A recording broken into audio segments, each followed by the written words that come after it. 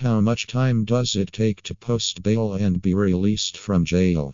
After posting a bail bond, it typically takes almost half to 4 hours for the defendant to be released from police custody. You must understand the process to post bail to get someone released from jail. Look closely at what happens when you post bail and what to expect. Holly Bail Bonds is always here to provide affordable bail bonds in Reading.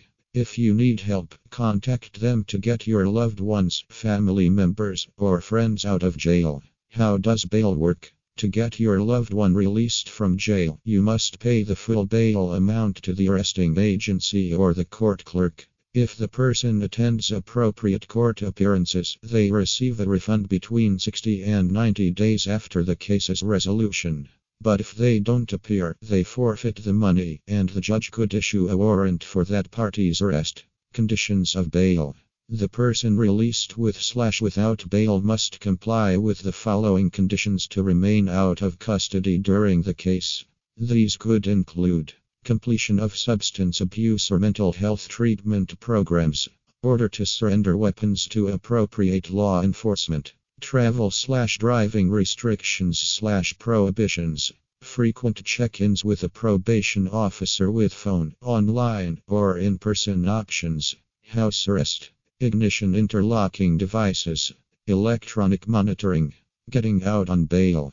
There's no specific time for getting out of jail once bail is posted. Depending on different factors, the bailing process may take one day to the next to release a defendant from prison. For example, there is plenty of paperwork to complete. Hence, the officer overseeing that release must check to ensure they are not releasing a defendant with a separate warrant for their arrest. How long after you post bail can you be held?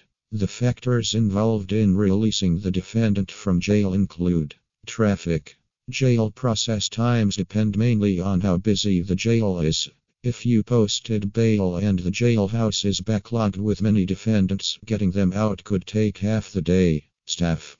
Imagine a scenario in a crowded jailhouse where the defendant is held with only 2 officers on duty. The number of staff members working when you post bail bonds affects how fast they process the release.